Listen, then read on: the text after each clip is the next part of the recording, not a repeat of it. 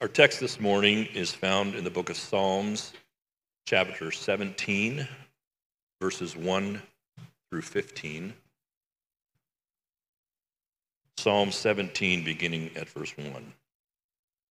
Hear a just cause, O Lord. Attend to my cry. Give ear to my prayers from lips free of deceit. From your presence, let my vindication come. Let your eyes behold the right. You have tried my heart. You have visited me by night. You have tested me, and you will find nothing. I have purposed that my mouth will not transgress. With regard to the works of man, by the word of your lips, I have avoided the ways of the violent. My steps have held fast to your paths. My feet have not slipped. I call upon you, for you will answer me, O God. Incline your ear to me. Hear my words. Wondrously show your steadfast love, O Savior of those who seek refuge from their adversaries at your right hand. Keep me as the apple of your eye. Hide me in the shadow of your wings. From the wicked who do me violence, my deadly enemies who surround me. They close their hearts to pity. With their mouths they speak arrogantly. They have now surrounded our steps. They set their eyes to cast us upon the ground. He is like a lion eager to tear, as a young lion lurking in ambush. Arise, O Lord, confront him, subdue him. Deliver my soul from the wicked by your sword, from men by your hand, O Lord, from men of the world, whose portion is in this life. You fill their womb with treasure. They are satisfied with children, and they leave their abundance to their infants. As for me, I shall behold your face in righteousness. When I awake, I shall be satisfied with your likeness. This is the word of the Lord. Well, good morning, church. My name is Brian. I am the full-time music director here at GCF, and I often get asked, what do you say you do here at GCF? And so I just want to clarify real quick my position, what I do. What I do is I develop and manage the music ministries for all three of our churches. I do this by casting vision for the music ministries, identify and train leaders to carry out that vision, assist those leads with rehearsals, song selections, and updating music equipment, and lastly, I manage the audio and visual teams.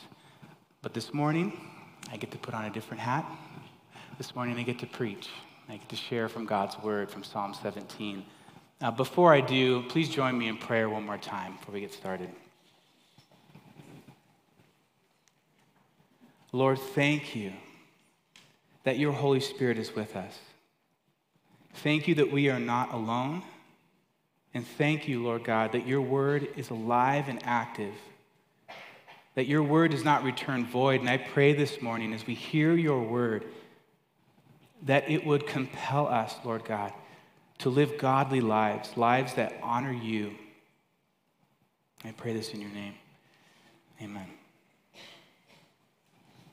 Richard Jewell was a private security guard working at Atlanta's Centennial Olympic Park on July 27th, 1996, when suddenly a bomb exploded. Chaos and panic quickly followed, and Jewell stepped into action, helping the many bystanders to safety. Jewell was called a hero for stepping in and helping, but that was short-lived. A story was leaked to the papers that Jewell was not a hero, but he was actually the one that planted the bomb. He was ridiculed by the media, and he was followed by the FBI. And it took several weeks of investigation before the FBI would finally acknowledge that Jewell was not a suspect in the bombing. But by that point, Jewell's life changed forever. Jewell's attorney said, "It's a war. Why in this bevy of stories does not anyone point out the fact that Richard was a hero one day and then a demon the next? They have destroyed this man's life." When interviewed decades later, Jewell confessed that he was still angry about the false accusations and the devastating impact it had on his life.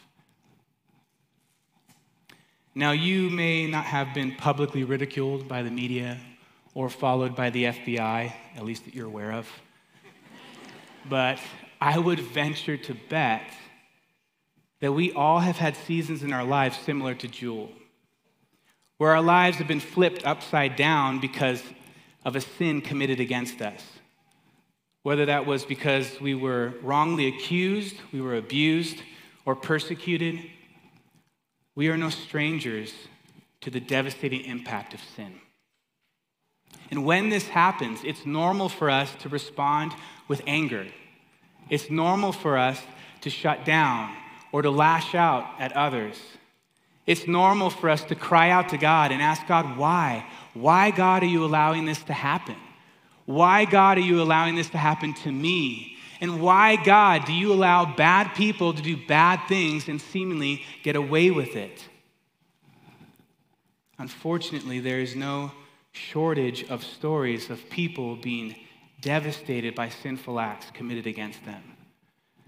And we don't have to leave this building to find those stories.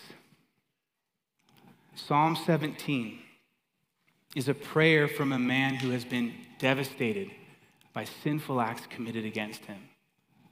The psalmist David is on the run, being persecuted and falsely accused, and he has suffered for years because of this. Psalm 17 is David's plea for vindication. And it shows us that those who live godly lives can confidently pray for vindication. What is vindication? Define some terms. Vindication is an action of clearing someone of blame or suspicion. It's proof that someone is right, reasonable, or justified. Now, before I go any further, I'm curious, how many of you are like me in that you find yourself on the struggle bus more often than not when it comes to prayer? Am I the only one? Few? All right, I'm not alone. That's good. It's good to know. I'm not alone. I think, all of us would say, yeah, I wished I prayed more. I wish that was something I did more often. But my hope this morning is that we will be encouraged by David's prayer in Psalm 17. That this will ignite a spark within us to seek God in prayer for refuge, for rescue, and for restoration. So, what then does confident prayer for vindication look like? Well, there are three aspects to it, and these are my three main points this morning. So first, we must pray with honesty. And second, we must pray with humility. And third, we must pray with hope. Again, those are, we must pray with honesty, we must pray with humility, and we must pray with hope. So my first point, we must pray with honesty. Look with me at verses 1 through 5. Hear a just cause, O Lord. Attend to my cry. Give ear to my prayer from lips free of deceit. From your presence let my vindication come. Let your eyes behold the right. You have tried my heart. You have visited me by night. You have tested me, and you will find nothing. I have purposed that my mouth will not transgress. And with regard to the works of man, by the word of your lips, I have avoided the ways of the violent. My steps have held fast to your paths. My feet have not slipped. First, we see that honest prayer is bold. Honest prayer is bold. Now, you may be reading this and thinking, David doesn't sound bold, he sounds arrogant. Like, what makes him think that he can say this to God? What makes him think that he can approach God in this way? God knows all, God sees all. So what is David thinking? Well, to understand this, where David's coming from, we need to understand David's situation. Many scholars believe that David wrote Psalm 17 out of his experience in the desert of Maon when he barely escaped the relentless pursuit of King Saul. And I want to share that with you real quick. This is from 1 Samuel chapter 23. It'll be on the screen. Now David and his men were in the wilderness of Maon, and Saul and his men went to seek him. And David was told, and so he went down to the rock and lived in the wilderness of Maon. And when Saul heard that, he pursued after David in the wilderness of Maon. And Saul went on one side of the mountain, and David and his men on the other side of the mountain, and David was hurrying to get away from Saul. How many of you have been chased? Been chased? And not by like a friend. I'm not talking like playing tag, like your friend is chasing you. Like you legitimately are trying to get away from somebody who is chasing you. Growing up, my friend's dad, Mark, was a man's man. Mark was strong and athletic. Mark knew everything about football, baseball, and basketball. He coached football and baseball. He was really good at it. He was really competitive and really successful. It wasn't uncommon while hanging out at their house that he would challenge all his teenage boys to some kind of feat of strength, like arm wrestling or bench pressing or push-ups. Who could do the most? My favorite was the foot races. Like randomly, Mark would just be like, you, me, outside now. And like literally down the street in front of all their neighbors were racing Mark. And you had to do it. Like he challenged you, you had to do it. Needless to say, Mark was an intense individual. Every year our church hosted a turkey bowl, usually played by college-age guys because we did not play flag football, we did not play two-hand touch, we played full contact tackle football because we are foolish. And one year Mark, in his 40s, decides to join us and play. And so Mark clearly is the oldest guy on the field when he's there. And at that time I was young, I was a little more athletic, I was a little faster. I usually could get one or two guys to miss a tackle before I was taken out. But on one particular play, my defender slips and falls, and so I'm wide open. And my buddy Jeff throws me the ball, I catch it, I turn around, and I have like 60 yards of open field, and I take off running. But I quickly hear the heavy footsteps, the heavy grunting and breathing. I look back and I see Mark. He is like a raging bull chasing a matador. And he is gaining on me. And as he gets closer, he starts doing what I literally can only describe to you as a war chant. I'm gonna get you. I'm gonna get you.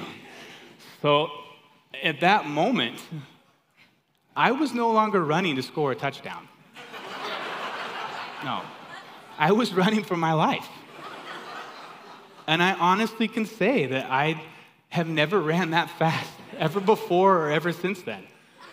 And by God's grace, he allowed me to stay a few steps ahead of Mark. What was supposed to be a friendly and fun game was now the most terrifying experience of my life. For David, there was nothing friendly or fun about his situation. David was not simply being chased, he was being hunted. King Saul's jealousy raged against David. And why? Because David had become more popular than him because of his military success in Saul's army. Saul couldn't handle it. From 1 Samuel chapter 18 to the end of the book, you read how Saul's jealousy drove him mad, falsely accusing David of wanting to take the kingdom from him, and his constant endeavor to try and kill David. So what comes across as arrogant statements of sinlessness in verses 1 through 5, in context is actually David's honest case for righteousness under persecution. One scholar says it this way: pay attention that believers never allege their own righteousness before God, otherwise they are hypocrites, unless they are in persecution. For in that case, they are certain that they suffer on account of their righteousness, and their adversaries have an unjust case. And this is why David says boldly, "From your presence, let my vindication come," in verse 2. At that time, if a legal case was too difficult for the courts, an individual could go to the temple where God manifested his presence and they could appear before a priest or the judge and receive a divine decision. So David is saying here that he's not afraid to stand in God's presence and plead his case for innocence because his adversaries have an unjust case and he is being persecuted on the account of his righteousness. This is why he says in verse 4, with regard to the works of man, by the word of your lips, I have avoided the ways of the violent. My steps have held fast to your paths. My feet have not slipped. By the word of your lips, he's referring to God's word, and your paths is referring to God's commandments. In essence, David is saying what the Holy Spirit inspired Peter to write in 1 Peter chapter 2. For this is the will of God, that by doing good you should put to silence the ignorance of foolish people. David's prayer in this psalm is showing us that honest prayer is bold. In addition, it's showing us that honest prayer is intimate. Honest prayer is intimate. Now think about the stress, the anxiety that David is feeling in this situation. Also, I thought about how tempting it must have been for him, a mighty warrior, a man feared by other nations, to just go confront Saul and take him on. I mean, David did kill a giant, by the way. And yet he doesn't do that. David instead goes to his heavenly Father for help. Psalm 17 gives us a glimpse into the relationship David has with God. He trusted God. He believed in God's power to act on his behalf. Simply put, we see David as truly a child calling out to his father for help. When was the last time that you prayed like this? When was the last time you approached God as a child in need of his father's help? Now, I acknowledge that many of us had earthly fathers that dismissed us, who seemed to be more annoyed of us than loved us, who outright abused us.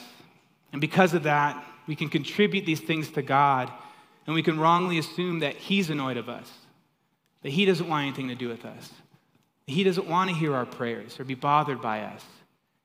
But nothing can be further from the truth. We recited this morning together, but Hebrews chapter 4, we see this, that since then we have a great high priest who has passed through the heavens, Jesus, the Son of God. Let us hold fast our confession. For we do not have a high priest who is unable to sympathize with our weaknesses, but one who in every respect has been tempted as we are, and yet without sin. Let us then with confidence draw near to the throne of grace, that we may receive mercy and find grace to help in time of need. Every week at the end of service, my boys, Nolan and John, confidently run up on stage as if they're part of the worship team. As if they own the church, like nothing's off limits to them. And it doesn't matter who I'm talking to, like what I'm doing, what's going on around us. They boldly approach their dad. And why is that?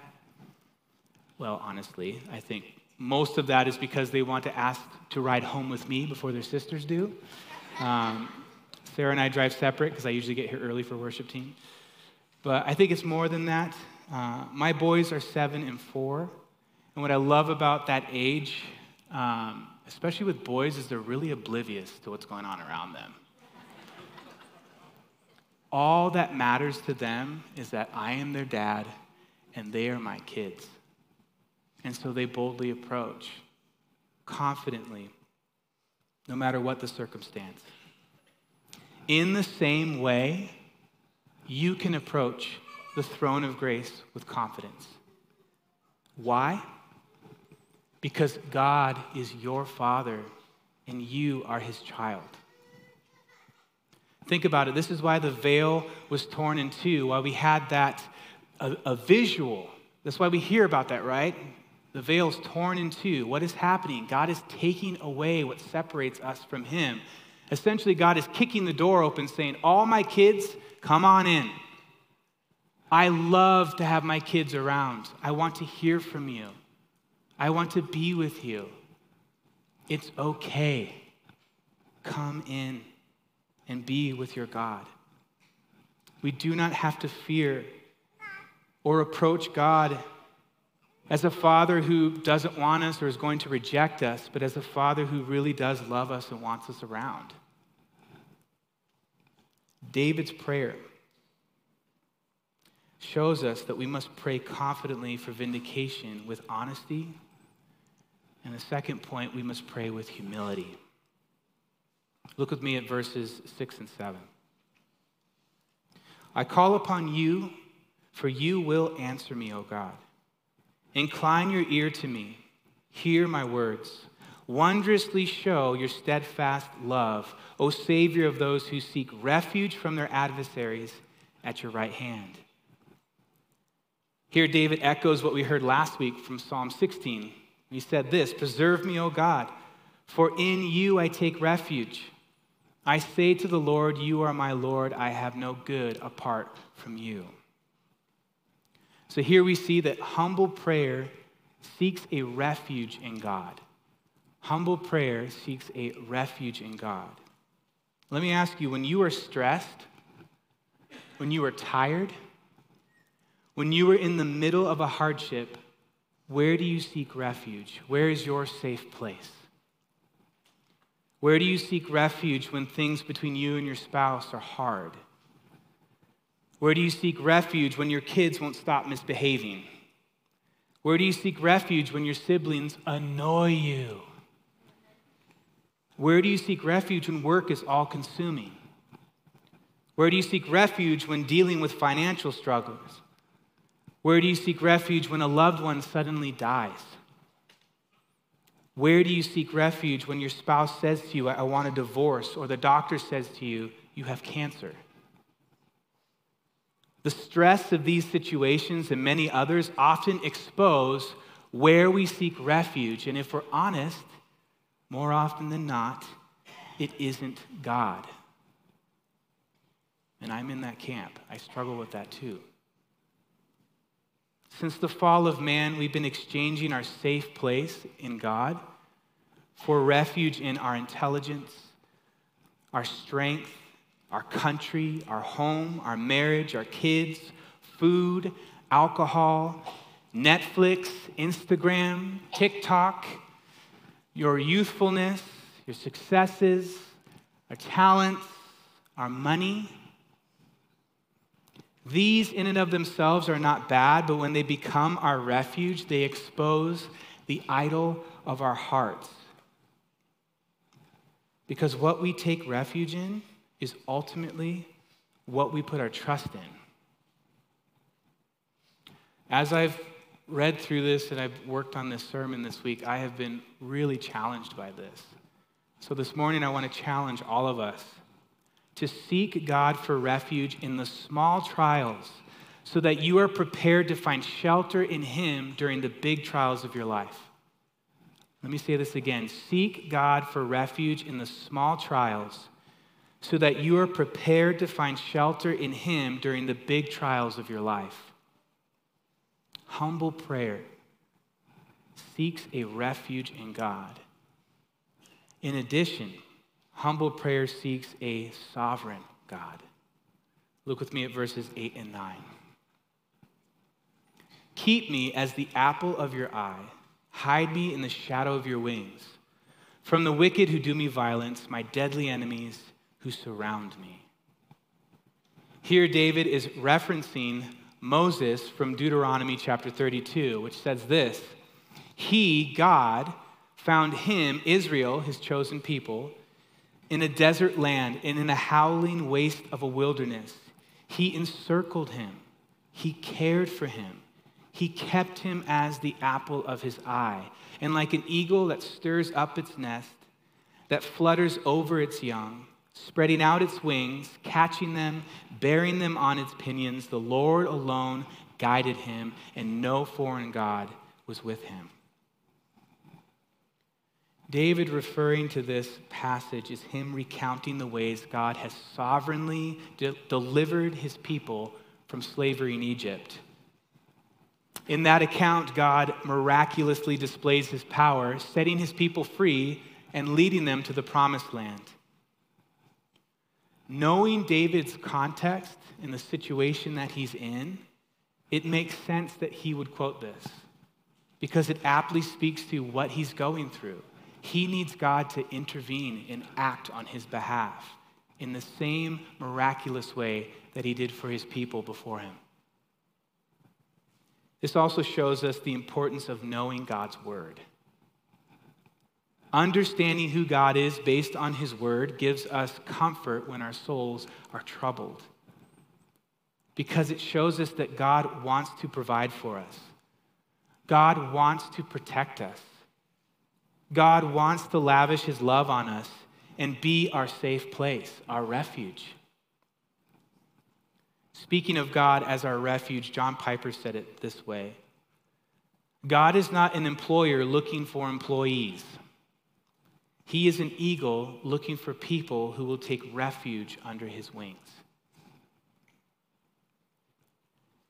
Ever since the fall of man, we have all suffered from spiritual amnesia.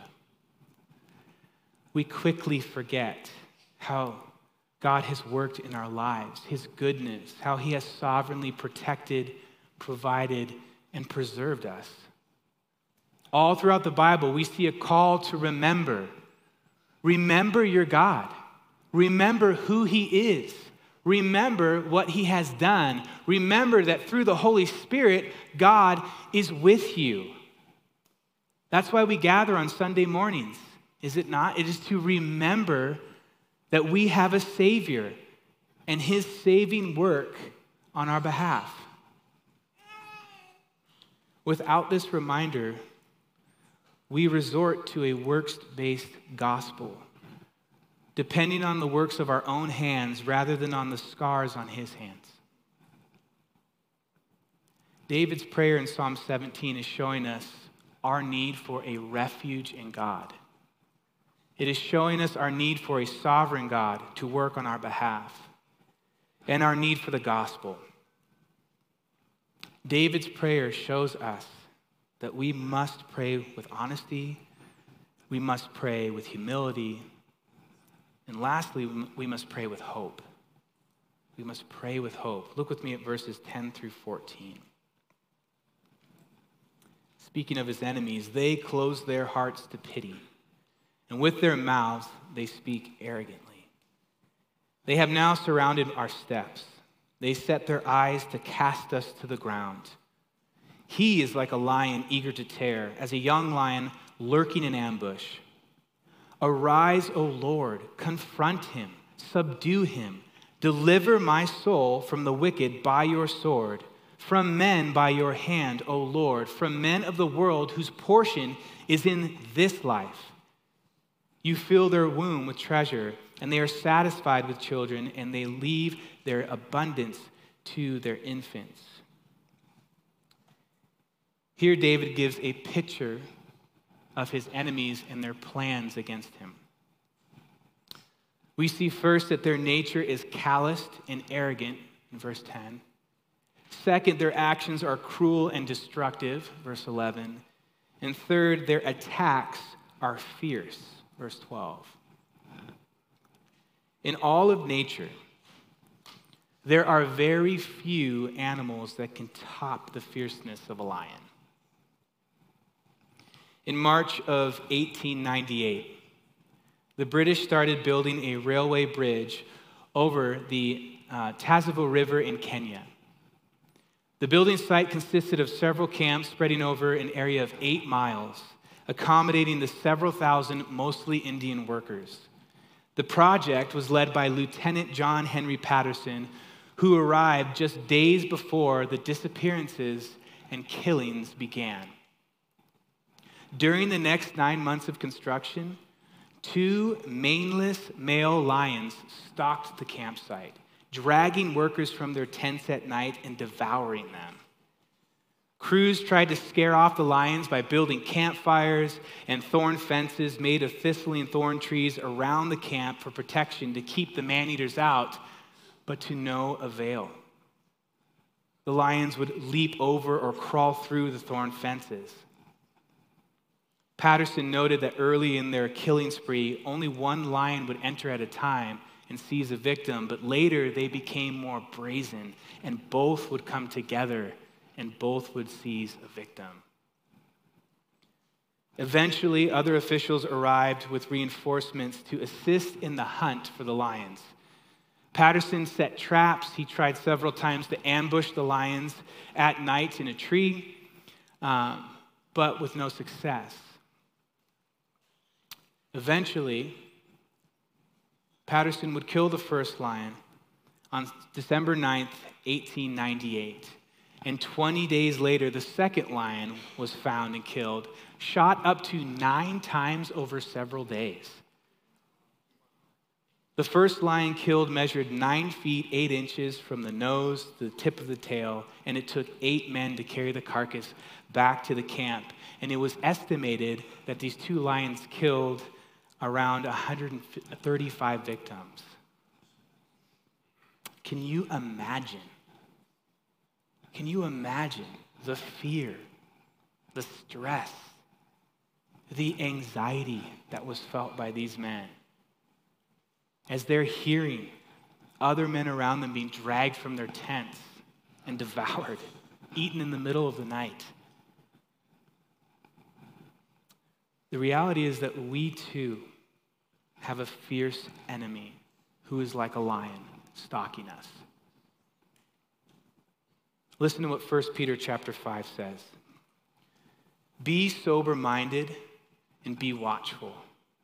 Your adversary, the devil, prowls around like a roaring lion, seeking someone to devour.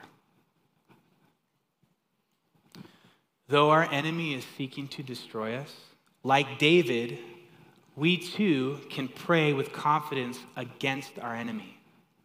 We too can boldly ask God to act on our behalf, and we too can pray with hope. Look again with me at verses 13 and 14. Arise, O Lord, confront him, subdue him, deliver my soul from the wicked by your sword, from men by your hand, O Lord, from men of the world whose portion is in this life. This section of David's prayer is David's appeal to God for action. It is his plea against his enemies and for his own rescue and restoration. David has pled his case of innocence to God, and now he is saying that his enemies are anything but innocent. He's contrasting the wicked with the righteous, the worldly with the godly, and the main difference he is pointing out is hope. For the wicked and worldly, their only hope lies in this life. This life is their only portion, is all they have. But for the righteous, our hope is far greater. Our hope goes beyond what we can see, what we can feel, what we can smell or touch. Our hope is rooted in the life to come. Our hope is eternal. Look with me at verse 15. As for me, I shall behold your face in righteousness, and when I awake, I shall be satisfied with your likeness. Here David is speaking of heaven. David is talking about seeing God face to face, and for the first time being completely satisfied because he is in the presence of his heavenly Father, free from the agony of sin. I think too often we elevate biblical characters like David, thinking that they were uber spiritual, near perfect, more in touch with God, but that's not the case. David was a man sinful and broken. David does not know how God is going to act on his behalf. David does not know if God is going to save him from his enemies or not. David had no idea what the outcome of his situation would be. So David wisely puts his hope in the promises of God. But what David could only hope for, we can now claim victory in, and that is the cross of Christ. You see, the reality is this: we are not the good guys in the redemptive story of the Bible. No, we are like David's enemies. We were calloused and arrogant, cruel and destructive, fiercely opposed to God, but God shows his love for us in that while we were still sinners, Christ died for us. Since therefore we have now been justified by his blood, much more shall we be saved by him from the wrath of God. For if while we were enemies, we were reconciled to God by the death of his Son, much more, now that we are reconciled, shall we be saved by his life. More than that, there's more. We also rejoice in God through our Lord Jesus Christ, through whom we have now received reconciliation. True vindication can only be found in the life, death, resurrection, and ascension of Jesus, our Savior, because true vindication took place when Jesus was betrayed by those he loved. True vindication took place when Jesus was beaten, mocked, and wrongly accused. True vindication took place when our Savior carried the cross, the instrument of his death. True vindication took place when nails were driven into his hands and his feet. True vindication took place when the cross was raised and Jesus' broken and marred body was on display. True vindication took place when a spear was thrusted into his side and the blood and water flowed. True vindication took place when Jesus, like a lion, roared, "It is finished." True vindication took place 3 days later when Jesus stepped out of the tomb. True vindication took place when over 500 people bore witness to the resurrected Savior. True vindication took place when he commanded his disciples to go and make disciples of all nations. True vindication took place when Jesus ascended into heaven and took his rightful place, seated at the right hand of God the Father Almighty.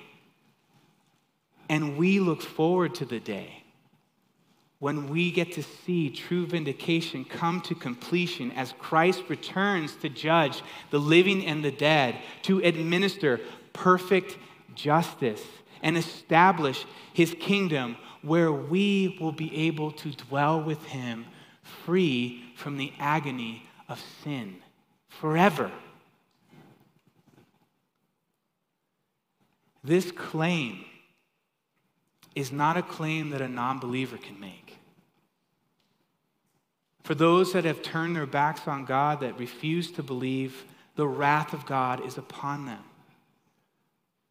For a non-believer, all you have is this life. If you have been wronged, the only hope you have is to maybe experience some kind of vindication from the wrong that has been done to you. But for those who trust in Christ, true vindication has happened on our behalf in him, and we will get to see true vindication come to fruition when he comes back. For us who have put our trust in Jesus, Psalm 17 shows us that we can confidently pray for and trust in God's perfect vindication. Let's pray. Father in heaven, thank you for what you have done for us. Thank you that we can claim your righteousness on our behalf. Thank you that you have opened the doors wide, that we may come boldly to our Father in heaven. And in prayer, we can honestly, humbly, and with hope speak to our Heavenly Father who hears us. Thank you, God, for your word. Thank you, God, that it teaches us. And thank you, God, that it counsels us through this life. I pray that we will go from here encouraged, Lord, by your word, by the songs that we are singing, and by the fellowship that we get to experience, because your Holy Spirit is with us. Thank you. In Jesus' name, amen.